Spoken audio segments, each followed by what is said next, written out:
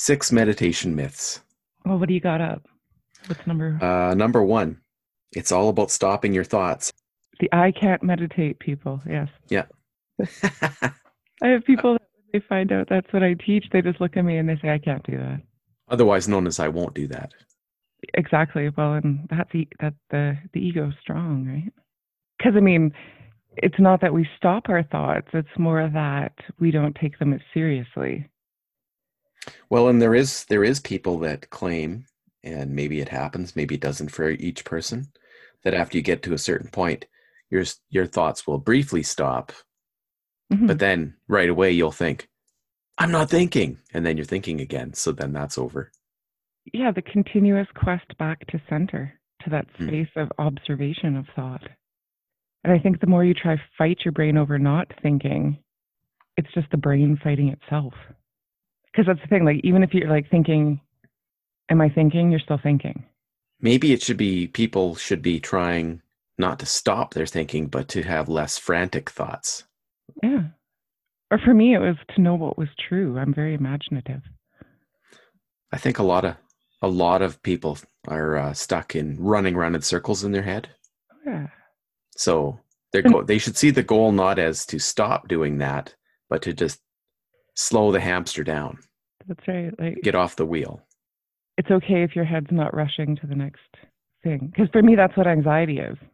I will snowball that until I am a biological disaster, to the form where I'm actually like feeling my frantic thoughts in shortness of breath, I can create super hyperactivity and then an extreme space of becoming lethargic. Well, and every once in a while I get so high strung that I'm running in circles in the house, cooking, cleaning, whatever. And it's just one thing has to follow, another thing has to follow another thing. And my thoughts are doing the same thing when that's going on. Oh yeah, you're just acting it out. And I watch myself doing this now thinking, well, sometimes it's fun when that happens, but it's all good if you know where you're at. Mm-hmm. Right? If you could recognize, oh, look, I'm running around like a lunatic. Maybe I can just sit here for a sec, collect myself. And for me, I don't know about, I can't speak for anyone else, but when I make emotionally charged decisions, they're usually not that great. Like if I'm making big life choices while running around in that, space of frantic doing, typically I end up taking on more than I should, or get married a couple times. I don't know. So yeah, we need to reframe it as not stop thinking, but be aware of your thinking. Yeah. What are you telling yourself? Yeah. What is the dialogue? You could still consider it meditation if you're thinking frantically, but you're actually looking at each thought on the way by. Not paying them so much severity. They could frantically whip by though. Oh yeah. At least to start, and then they'll slow down. Yeah, because you're like, oh, look at you go. Like, I mean, to have compassion for the mind too. Don't just try and shut it off. Because maybe that's the war, is people are either trying to shut off the will of the heart and hear the brain, or they're trying to shut off the brain and completely just follow the whim of the heart, where I don't know if either of those one-way paths is going to get you anywhere. My heart's desire is often fleeting, and my mind is often quite restricting. So maybe a balance between the two. That's what I'm after anyway. Compromise compassion. Compassion for the heart. Compassion for the mind. Well, I guess our goal is not to stop our thinking, because that would make us unconscious. You just be a potato. Our goal has to be, well, not necessarily TV, hey? Yeah. Completely unconscious, unaware of the surroundings, but one point focused of the mind to the blinky box. Yeah, but you're still thinking about what's going on that TV. That's right. Or feeling. Intense. But that's the escape from feeling what surrounds you. Well, so that's another thing we can talk about. Meditation is a way to escape, and I'm not running away. I'm not into running away inside my head. No. What do you think of that statement of people that might say, well, you meditate, so you're just escaping from reality? I personally would offer that I'm immersing myself in it. That's what I would think too, but it's a misconception that they might have Yeah. where they see someone just sitting there and thinking they've totally retreated from reality they've turned their backs on reality. You're an airhead yoga teacher. Yeah, Everything's happy, happy, go lucky. And, no, I hear you. but that's not what I'm sure some people are trying to do that when they meditate, but that is not what we're trying to do anyway. No, I'm not trying to get anywhere, but right here. Yeah, we're actually doing the opposite of escaping. We're learning to be here. Right here. And are my needs met right here? And like 99% of the time, my needs are met. And how grateful am I for that? If you really fight against the idea of meditation, you might have to ask yourself, what am I afraid of here? Why do I want to escape the idea of meditation? Do I not want to be here? Exactly. So it's a mirror of the exact thing that they're afraid of. Exactly. Well, I think when I meditate anyway, I start seeing the stories I'm telling myself. And some of them are pretty good. Yeah. And you write them down. Yeah, that's right. So when we're practicing meditation, we're starting to know ourselves and how we react to the world. Gauging our reaction rather than the external stimulus. There is, I'm a member of the Order of the Jedi in Canada, which I'm not a practicing Jedi by any means. I just signed up one day. But I was reading through one of the supporting articles by one of the other people that is signed up. So he's not directly affiliated with Disney or anything like that. He's just a guy. But he was saying that in order to become a true Jedi, this is his version of the meditation. You sit there and you forget about your body, then you forget about the world until eventually you're just totally gone and just in your own mind, and you've tuned every single thing out. And that's the meditation that he practices. Almost like sensory deprivation. Yeah. Yeah. And that's fine. And that would be retreating from the world. I had imagined that would increase your concentration abilities, but I haven't tried that specific kind of meditation. I think I've done something similar. But even if you briefly disconnect from the world using that specific kind of a meditation, you're still not running from reality because you're still coming back. And in theory, at least you're coming back. Oh, some people sit there. Is that a way of checking out too, right? Like, is that a way Well, I think just joining the Order of the Jedi and then focusing that hard on meditation is checking out from reality, yes. Can you bring meditation to the present moment? Like, in that moment, sure, he's escaped and he's resting. He's resting his mind. But you can put that to anything: knitting, playing the guitar.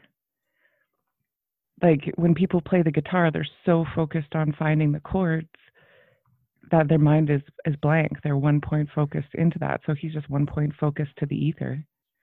Well, that's entering the zone, right? Yeah. So being in the zone is different from mindfulness meditation. Yes. But what is he doing? Is that mindfulness meditation, or is that just hitting the zone from just a seated meditation? I don't think it could be mindfulness because he's not. Being mindful is becoming aware of things. Mm-hmm. And sitting, disconnecting yourself from the world is becoming unaware of things. So it can't be the same thing. Like if you look at painting, mm-hmm. and you can hit the zone painting, right? Mm-hmm. You can be painting or drawing, and you can totally forget what's going on all around you. You might have music playing or something, but you won't even hear that. All mm-hmm. you'll see is brush strokes or pen strokes, mm-hmm. charcoal, whatever you're working on, and you are not thinking about. There's no way you could think about bills or, what your dog is doing in the corner or anything like that because you are in the zone. So that is becoming unaware. Whereas if you were sitting there mindfully meditating on your breath, you most likely would be aware of some of your surroundings. At least your breath, if nothing else. Mm-hmm. And your thoughts. And you might think about your bills Mm-hmm. because you haven't shut yourself off from everything. I'm curious if it's a paradox all on its own. Well, I think we flop back and forth between the two states naturally, right? Mm-hmm.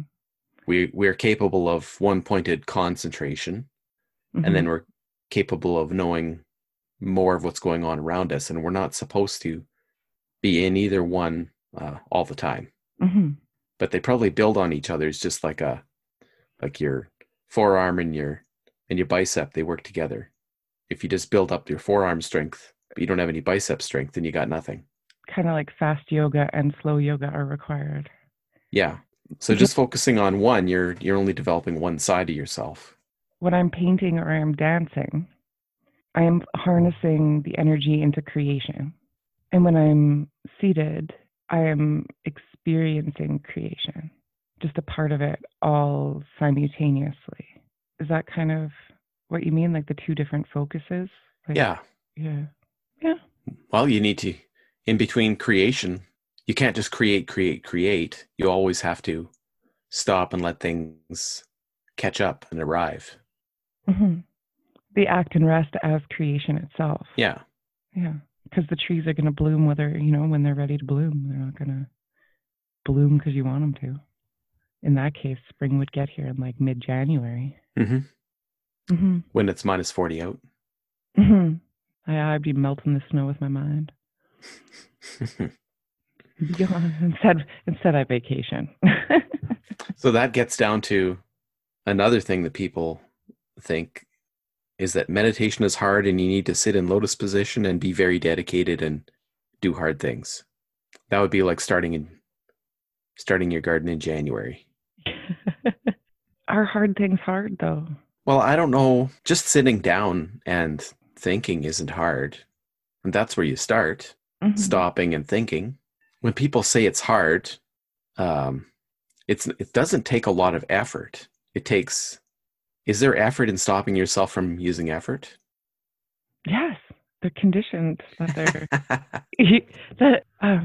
there is conditioning in us that says that we are useful if we're productive.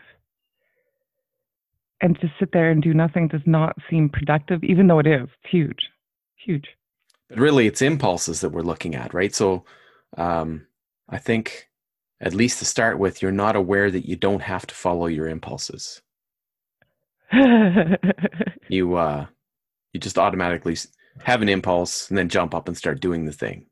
And I remember when I was starting meditations, I'd be sitting down and then I would think, but I got to do this. I got to get ready for work, or I have to, something was urgent, had to be done right away. And then I'd have to stop and think, 5 minutes is not going to make any difference, but I would still want to jump up and do the thing, whatever it was. So, but that's different than hard. To me, hard is helping somebody move everything in their house. That's hard. That's terrible. I hate moving things. Heavy. Well, just the struggle of packing all the things up and then you move them to the next location and then unpacking them. Yeah. I don't know. That's tragically hard to me. People are, from my experience, fairly disconnected from their bodies. And to ask them to sit in stillness and connect them to their bodies, they have to feel it. Whatever they've created. Because that's the thing too, yoga will ask us to look at our life as we've created it and accept responsibility for what we've created. And I'm not saying that if terrible things or traumas have arrived into your life that you explicitly created them. Moving?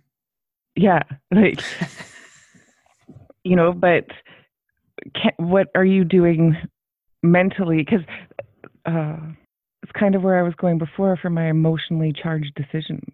So if I'm disconnected from my body, if I'm disconnected from the present, I'm going to create a bunch of stuff based on these lower vibrating, emotionally charged decisions. So my impulses get stronger. My aversion to being with myself gets stronger. So to sit is simple but extraordinarily hard, just like to breathe. I teach people how to breathe when they show up Mm-hmm. breathing, but even moving the breath, or because the mind is used to the body just handling the breath.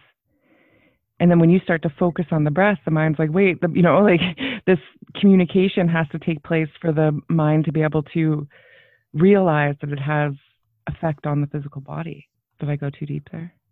I don't think so. Basically, doing nothing is hard because so much is actually going on. So much. Yeah. But I'm not saying, I want people to respect what they're trying to do, I guess, by that statement, in that when you do go to sit and it doesn't happen, that it is a practice. It's not just for lucky people. It's a continuous practice of being comfortable in the space of nothingness. Okay, well, It isn't hard. what about the idea that you need to sit in a specific position though? People keep coming back to this one too. Yeah. And they're always worried about it. I used to be worried about it. And like that one lady in our class last week, she pointed out that for certain kinds of meditation, they're very strict about how you need to sit and what position your body needs to be in. And it does help with your concentration, but you don't have to start there. No, you don't start in the NBA. That's right. You don't start in the Olympics. No, that's why I don't understand. And maybe because it looks so easy, people are disappointed maybe when they don't just go in all stars. Is that I started my practice, I was 350 pounds, and I was not able to sit for any length of time just because of the pressure of the weight on my vertebra. And it was I've been doing yoga now for over 2 years, almost every single day, and meditating almost every day, sitting cross-legged, and I'm nowhere near to getting into lotus position yet. Yeah. And I don't know if I ever will, because not everybody's joints are shaped to make it easy to do. And that's so primitive to make it about the destination, right? There's nothing special that's going to happen when anybody hits lotus pose. I mean, you could break it down to yes, it's a better flow of energy for your body, but you're definitely no more valuable in lotus position than you are even laying down. It's about the resonance of peace that comes over you when you start to offer that vibration. It vibrates out. So whatever position will offer you the vibration of peace is probably more valuable than achieving a physical posture. Well, and the fight to get to that position over months might not be worth it. No. Like the amount of effort I'm going to need to go through to continually work on my joints to get to that spot, and the amount of pain that's going to be is going to detract from actually just sitting there and meditating to start with. Mm-hmm. And then every time I get up, I'm going to be able to be all sore for a few hours. I know how much effort it would be because I've already done that effort just to sit in the Indian style. Yeah. Which I can do now. It probably just happened when you weren't forcing it. Mm-hmm. That's the thing. If people are trying to, I mean, the more you obsess over losing weight, the harder it's going to be, because you start to just hyper focus and overthink it. I really hope to, like, the manifestation part of it, that you can have what you want if you don't obsess over it. Mm-hmm.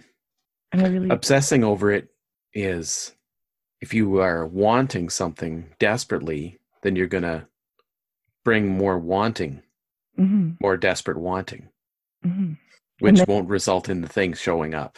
No, you'll make emotionally charged decisions. I want him to like me, next thing you know, you don't even know who you are in 3 years, or 4 years. Or I want to excel at my job, and you start putting on all these roles that aren't necessarily you. And what you think you want and what is actually meant for you sometimes can be two different things. Mm-hmm. Yeah, when you get that focused on one thing, then you turn your back on other things you could be doing. That would bring you full circle to what you want. I really struggle with all these spiritual programs that you can see online that offer solutions, because we don't know. And maybe we think we want something and you set on this hard course to manifest it. And maybe it's just, that want or that desire is probably coming from a space of lack you could fill without it. Well, and they have to label things their way for no reason. It's not good enough for it to be just the truth. It has to be their truth. TM. Yeah. And that's always a problem when you run into that. I feel it is, because I don't know, sometimes the explanation for why a thing is doesn't have to be the right one. It could just be one that works, that gets you there, without claiming that it's the ultimate truth. Good luck with the ultimate truth. Yeah. There's about 7 billion perspectives of it. Okay, well, regarding sitting, there's one more in that area. I heard that meditation means you got to sit perfectly still and not move, and I can't do that, so it's definitely not for me. I love that statement, because the meditation and the yoga part of that statement is it's not for me. Mm-hmm. You've come to know yourself well enough to know what gets you to that space of presence. And I'm assuming it was a unique recipe for Tim, because even through our conversations, we both have arrived to similar spaces on completely different paths. Mm-hmm. And I find that more often than not. But it was your recipe. It's Tim's specific recipe for Tim. Well, it might work great for certain people to sit perfectly still, but most of them were forced into it. They didn't pick that path. If you look at Zen meditation monks who get basically beat up, like somebody comes by and slaps them on the back if they move around, or whacks them with a stick. It's That's one of my favorite meditations. They take the stick when they see you suffering in your seated position. Mm-hmm. The Zen master can tell where you're holding the tension. Yeah. And they take the stick and they whap it to that muscle to let the tension go. Yeah, but there's some of them that will do that if you start fidgeting too. To stop you from fidgeting. There's lots of practices of even yoga that were designed to, like Ashtanga was designed to break their students mentally, mm-hmm. so they could absorb the teachings of truth from that Ashtangi master, but still, why have to break them when the objective is self-realization? Yeah, I went through basic training in the Army. They break you there through sleep deprivation and yelling. That's right. And torture. And then insert new program. Yeah, I don't need that for meditation. No, and then I mean, but it's all who's holding the power, and people need to realize this when choosing a teacher, that it's not the most expensive program.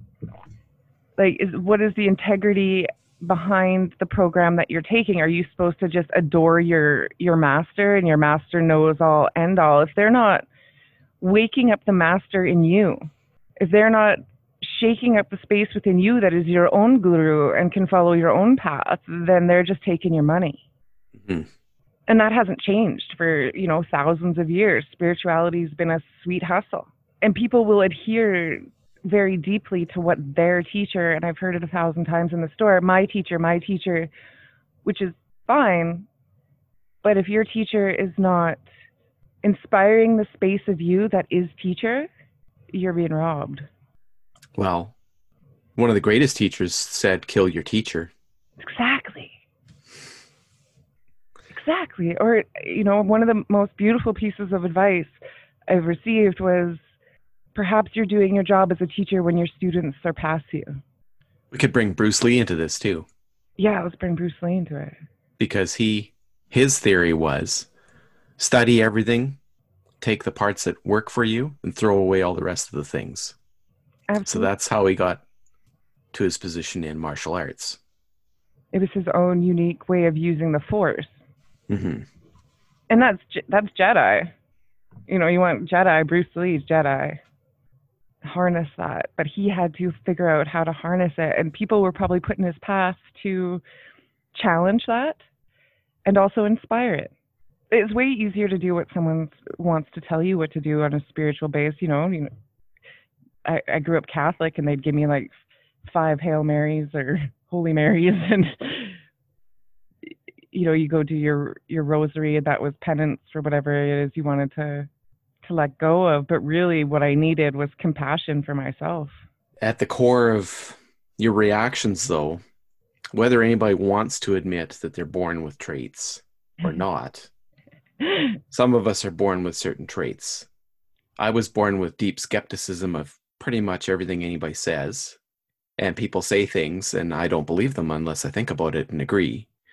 So I sometimes will follow something somebody's saying at a church or wherever, and then a little ways in, I'll start thinking and stop listening to them.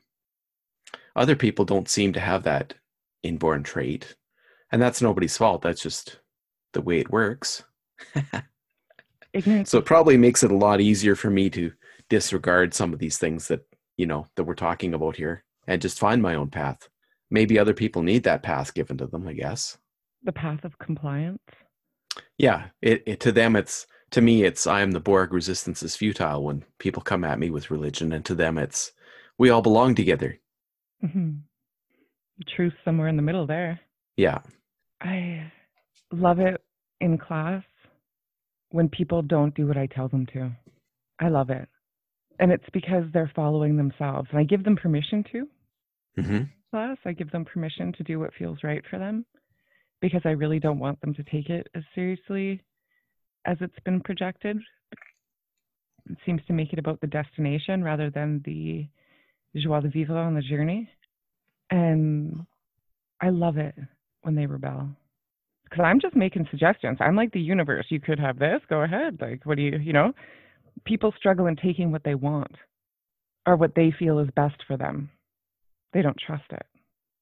Well, those preconceived notions get in the way too, because you think that you need this because someone told you need this, or you saw it somewhere and it seemed right to your thinking mind. So then you go hard after that specific pose or that way of sitting or certain kind of meditation, but that might not be. You have to be open to the options. And everybody's, why don't you, do yoga teacher training? And the truth is, every person that sits in front of me, I'm training to be a yoga teacher. It's not reserved for special people who can pay the $3,000. Mm-hmm. Every person that sits in front of me is their own guru. And a solid yoga teacher will show them themselves and not tell them what they are, just simply offer them their heart. So be careful of certification and, Well, I'm going to skip the yoga teacher training, go straight to yoga teacher training teacher. And training. Write a manual for Yoga Alliance and pay them the $2,000, and they check over to make sure that you have safety procedures in place, and then you're able to fill in the blanks to what is your truth. Mm-hmm. And then you see it often marketed as the ultimate. I mean, I'm not saying that every yoga teacher training is like this, and there's definitely some legit people out there doing some amazing work in fully teaching teachers what they're offering people, in the fact that you're not there to be some, guru superstar, but to offer people their own heart. Mm-hmm. So I'm not shitting on yoga teacher training. It's not what I'm trying to do. I'm just, there is a process to becoming a school. It's a very simple process that costs about $2,000. So what are you buying? Who are you, just because their yoga school does not mean shit, really. Yeah, it's not as heavily regulated as a university or something like that. No, I mean, even university, I was reading old studies when I was in university. Mm-hmm. There'd been new information released past the study that I was reading, and it just happened to be a subject that I was interested in, and the information that I was reading was old and didn't account for the new technology, and therefore the university didn't even update with the current knowledge. So I think it's everywhere. I'm not saying that education isn't important, because people are going to take from that. I'm not saying that some baseline of certification also just be a free-for-all. But what are you buying? We're a little astray, but to continue down that line of thought, I've been writing quite a bit lately, and I've been reading other people's articles, and there's a real problem with people believing that they could be a writer if they haven't gone to post-secondary, which totally, to me, is utterly ridiculous. Mm-hmm. How does going to a university make you into a writer, and you can't be a writer if you haven't gone to university? That just blows my mind that anybody even thinks that way. And and getting back to meditation, same thing. People trust their experts and think that they can't be one because they didn't do the right things, That's or right. they didn't get the right background, or they didn't go study underneath of the guru or whatever, or they didn't do the yoga training, so they can't do the thing. They didn't learn Sanskrit. Yeah. You're out of here. I agree with you, but that's the way it's set up. Mm-hmm. You need to have that skepticism of the system, or you're not going to get anywhere. No, and Buddha himself said, question everything. Question my teachings. Do they sit right in your heart? And if not, go find new teachings of your own. And he starts, I was really offended when I read that article and then I was paying for old information. I was quite offended. And then you look at the guy, like the business side of it, looking at the university as a business. Buddy's been teaching at the university for 22 years. And, where's his passion at? The truth was what he was teaching when he took his training. How comfortable do we become in our roles? How same with, I've seen it with yoga teachers or gurus, doctors. That when you become your role, it loses a sense of magic. And I don't know if I brought this up on a previous podcast, but it blew my mind. There's this lady, we have mutual friends, and she's a big vegan writer. And she just like rah shish kumbha cashew butter.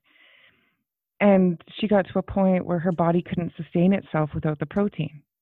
So she has this whole group of followers that, meat is evil. And that's the one remedy for her to help her body and save her body, was she actually hid and ate meat. Raw protein, like her period stopped running, everything just started, for whatever reason, her body needed meat. And that must have destroyed her in a space. Probably.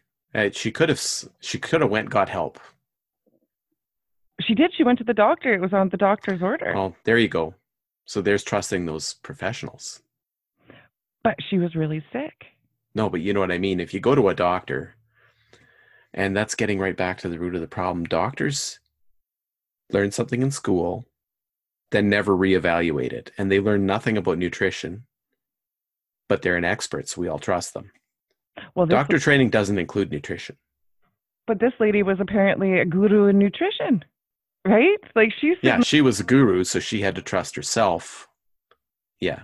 But in doing her teachings and in adhering so hard to her own personal beliefs, she was put in a position where she had to try something else.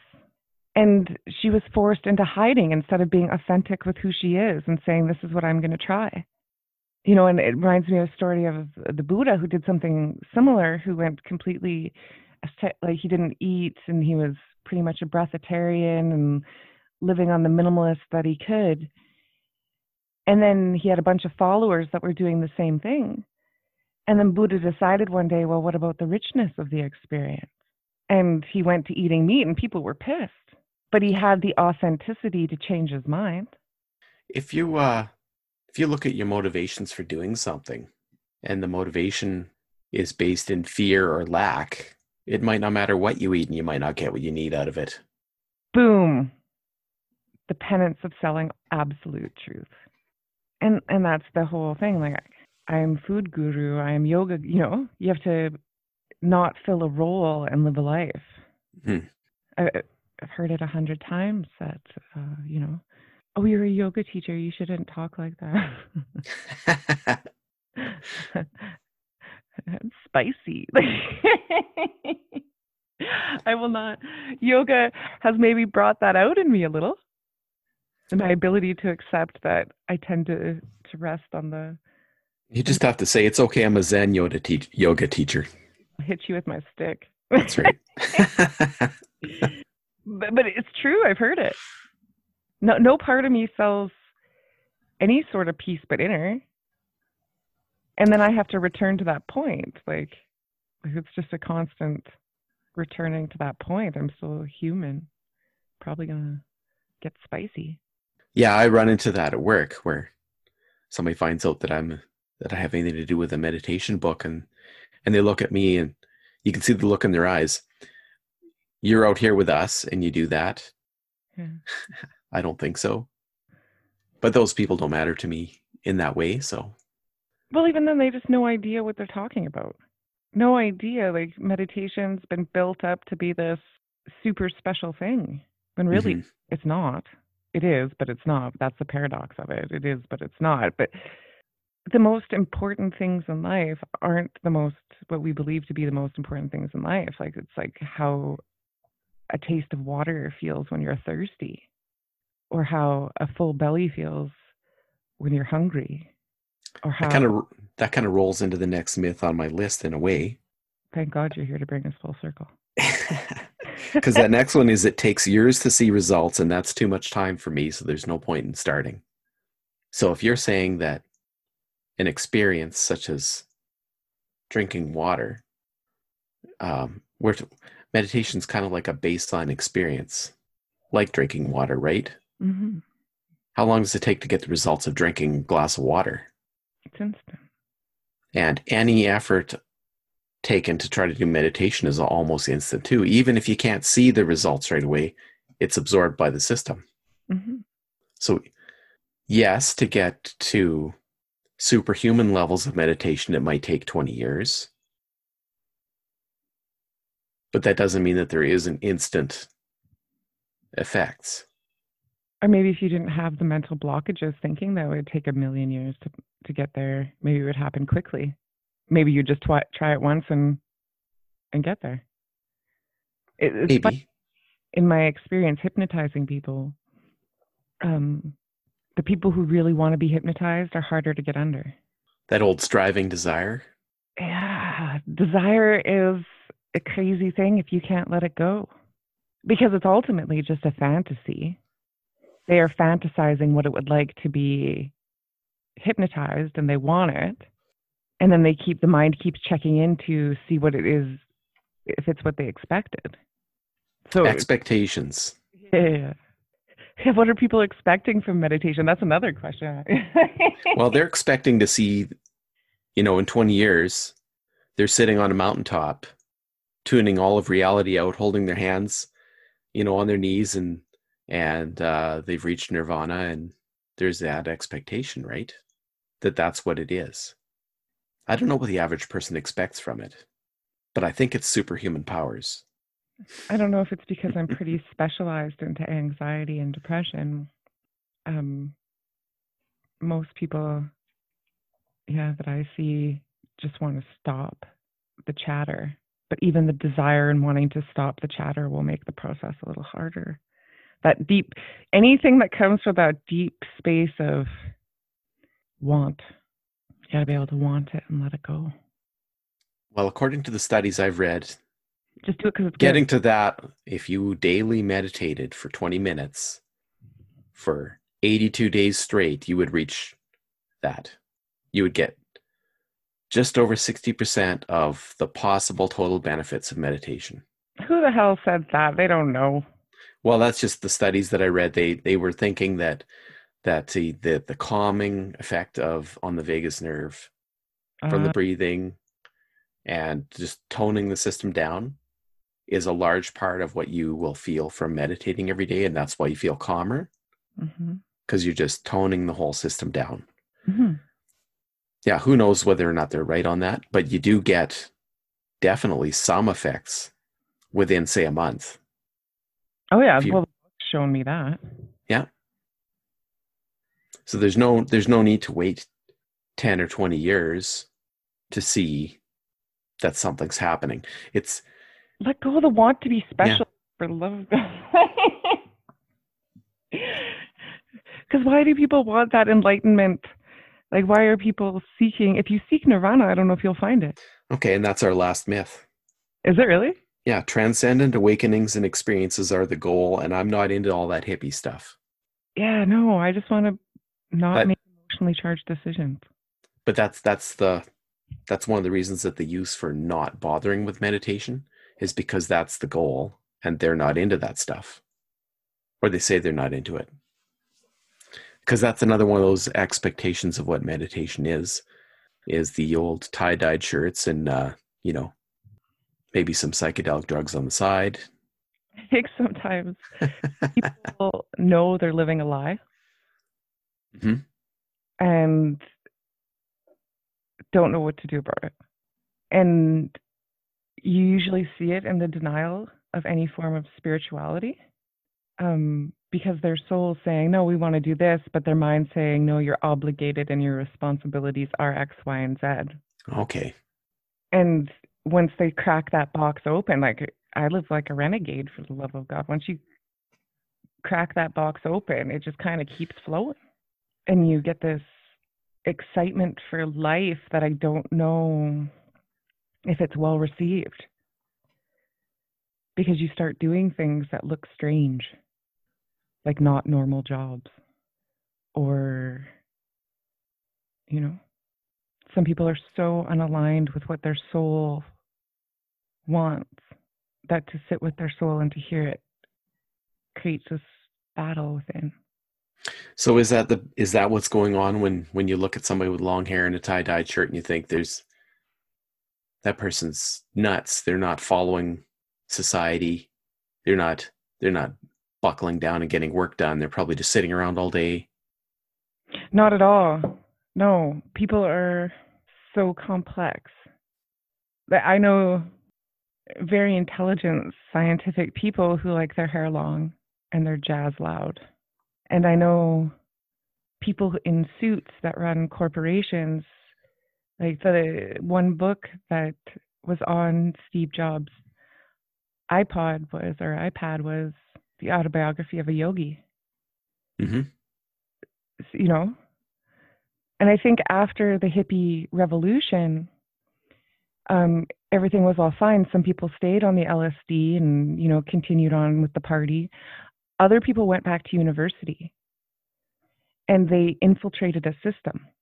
So I think that there could be very mystical people in suits and some people in tie-dye that are just out to lunch in forms of anger or, alcoholism. Like, don't let the tie-dye shirt fool you. Well, and we have every guy out there growing a beard right now too. That's right. Everyone's looking like a hippie. No one will know. So everyone's their COVID hair. The old army trained part of me really struggles with looking at somebody with a beard and taking them seriously. Really? Well, yeah. Look at them. Together, soldier. That's right. I don't know. I'm probably a true Canadian woman. I enjoy a beard. So, any journey to meditation that is not to hear, I don't understand. Like people that want to be super mystics and, I don't get it. If you're making excuses to yourself why you shouldn't try it, that's fine. If you have no desire to try it, that's fine. But some of these things are just excuses because you're afraid to. Mm-hmm. Yeah, life changes when you realize you're playing the game against you and not life itself. Usually it's like rah rah shish kumbah against the world, and really you are playing a game against the limitations of your mind. And can you accept that much power? Do you want to accept that responsibility? Do you want to take the reins to your mind, to your heart, to your life? Do you want to take the reins? Some people enjoy a super submissive position and just want to be told what to do and just stay asleep to their own desires. I mean, they're not asleep to anything but their own self. They're not asleep to anything but their own potential. Mm-hmm. So you're not really missing out on anything. Ignorance is bliss. Well, and being worried that you need to start meditation might mean that you're going to have a block that won't let you really make a lot of progress anyway. Yeah, I'm not a valuable person because I don't meditate. Well, mm-hmm. Right? And I need to work hard at this and get some work done on it. I need to be better. Yeah. Selling broken is big money. If almost everybody didn't realize that they're partially broken, it wouldn't work. Yeah, that you're whole. In all your shit, you're whole. And I mean, you can clean up the dustier corners. I'm all for working towards a higher potential within yourself, to challenge yourself to be more of the person you see yourself as. And I've read lots of studies as well on that people actually think they're more awesome than they are. So maybe they don't really see too much room for improvement. For improvement? Yeah. Like on average, we think we're 30% better looking than we are. Like our own ego puts us higher up on a scale of awesomeness just for survival purposes, right? Like the optimistic part of yourself. That's right. But then there's two sides. There's the duality to all of it, the paradox to all of it. There's two sides to me. If I try to deny my dark side, I'm also denying my light side. If I try to deny my light side, I'm also, succumb to darkness. But I can't. It all exists at once, mm-hmm. And I can't deny any side of it. And really, that's the authenticity in it. I can't deny that I'm spicy, or try to be. I'm not very bubbly. Right? Like that's associated with yoga, that you're happy all the time. Or that, that it's this magical elixir to presence. But I mean, what if personally, I'm more concerned with, can I create peace in a shitstorm? Can I be clear-headed to not become overwhelmed? Because I mean, it's all happening at once around me. Life is not linear. My phone's ringing, my kid needs a sandwich, got 2 students waiting, it's not linear. It's all coming at you at once. And if you expect it, and there's the expectation again, if you expect it to be linear and you can't find peace in this shitstorm, I don't know what we're doing. And maybe people don't need it. Maybe there's some people that don't have that problem. I don't know. Well, why don't we close out this on expectations? Don't have them. Well, if you don't expect certain results from meditation and you're just going to give it a try, then you're not going to be disappointed no matter what. And it'll probably take some of the stress off because you won't be worrying about doing a specific thing, getting to a specific place. And isn't that the ultimate teaching, to take that to life? You're not going anywhere in life. Take the expectation out of it. Like, have fun with it, play with it, create in it, but don't expect it. Because what you expect is probably not going to come the way you think it's going to come anyway. Your mind is small. Like, we can't even see the full range of color around us. No, pretty limited on that scope. And I only got one eye, so I'm even seeing half of that. Like, it's take the expectation out of life, out of your yoga practice, and have fun. If it turns to shit, it turns to shit. At least you tried. It's better than not trying to. What is that drive that makes a person want to know what they're capable of? I don't know. Like, how good of a life can I create? And I guess maybe it's the taking the reins. Yeah, predetermining what you're going to get out of something. And I mean, even the day, because isn't that how stress and anxiety, you kind of start, you map out your day, and then when all the things don't line up exactly how they need to line up for the day to run smoothly, it all turns into a shit show. And it's because you had all these expectations and this, like, if you plan a day and it works out exactly how you planned it that day, that is a miracle. Just because you've planned it doesn't mean that's, and it's the element, and people honestly believe that if they plan out their life and they execute the plan, and then that's what's going to make them happy. That's one of the biggest television or movie tropes, is the person that's waiting at home, makes a fancy dinner, and then they're sitting there with the candles lit and nobody shows up. Until like 2 a.m. when they're still waiting up so that they can yell at the person. Expectations. And what about gratitude for what comes? It makes more sense to me than to watch and see what comes over expect and be disappointed. Because then the gratitude gets a little richer. It's like, hey, I didn't see that today. Woo, that came. Or even last night, it's been a long time, but just Erica showed up for class. Okay. If I had expected, the average, 5 to 15 people, or, there's a part of me that could have been really disappointed. But I say a little meditation, but while I'm stretching, it's just let those who need me come. And maybe Erica and I needed that opportunity to connect. And we did. We had a beautiful well, the class actually went an hour and a half. And it was just that one-on-one time, more theory of yoga than actually doing the poses. Mm-hmm. And I learned in that, in that conversation, that connection, it was beautiful for me. But if I had put any sort of expectation or value on it as what I thought of myself as a teacher, maybe that would have been disappointing. But it wasn't. It was a beautiful connection that was required. People are confused. They think they know what they need instead of feeling. Yeah. All the best things that have ever happened to me happened when I didn't have an expectation or let something different show up instead of insisting. Well, yesterday we had our little meeting in the morning, and I was complaining to you about teaching online because I can't hear no one breathe. I can't feel anybody's energy. You sat with me and let me vent for a little while, and I was like, all right, university, please show me a sign. Like, do I need to apply at a different company? Like, what do I need to do? And then the Sunchild Reservation phoned.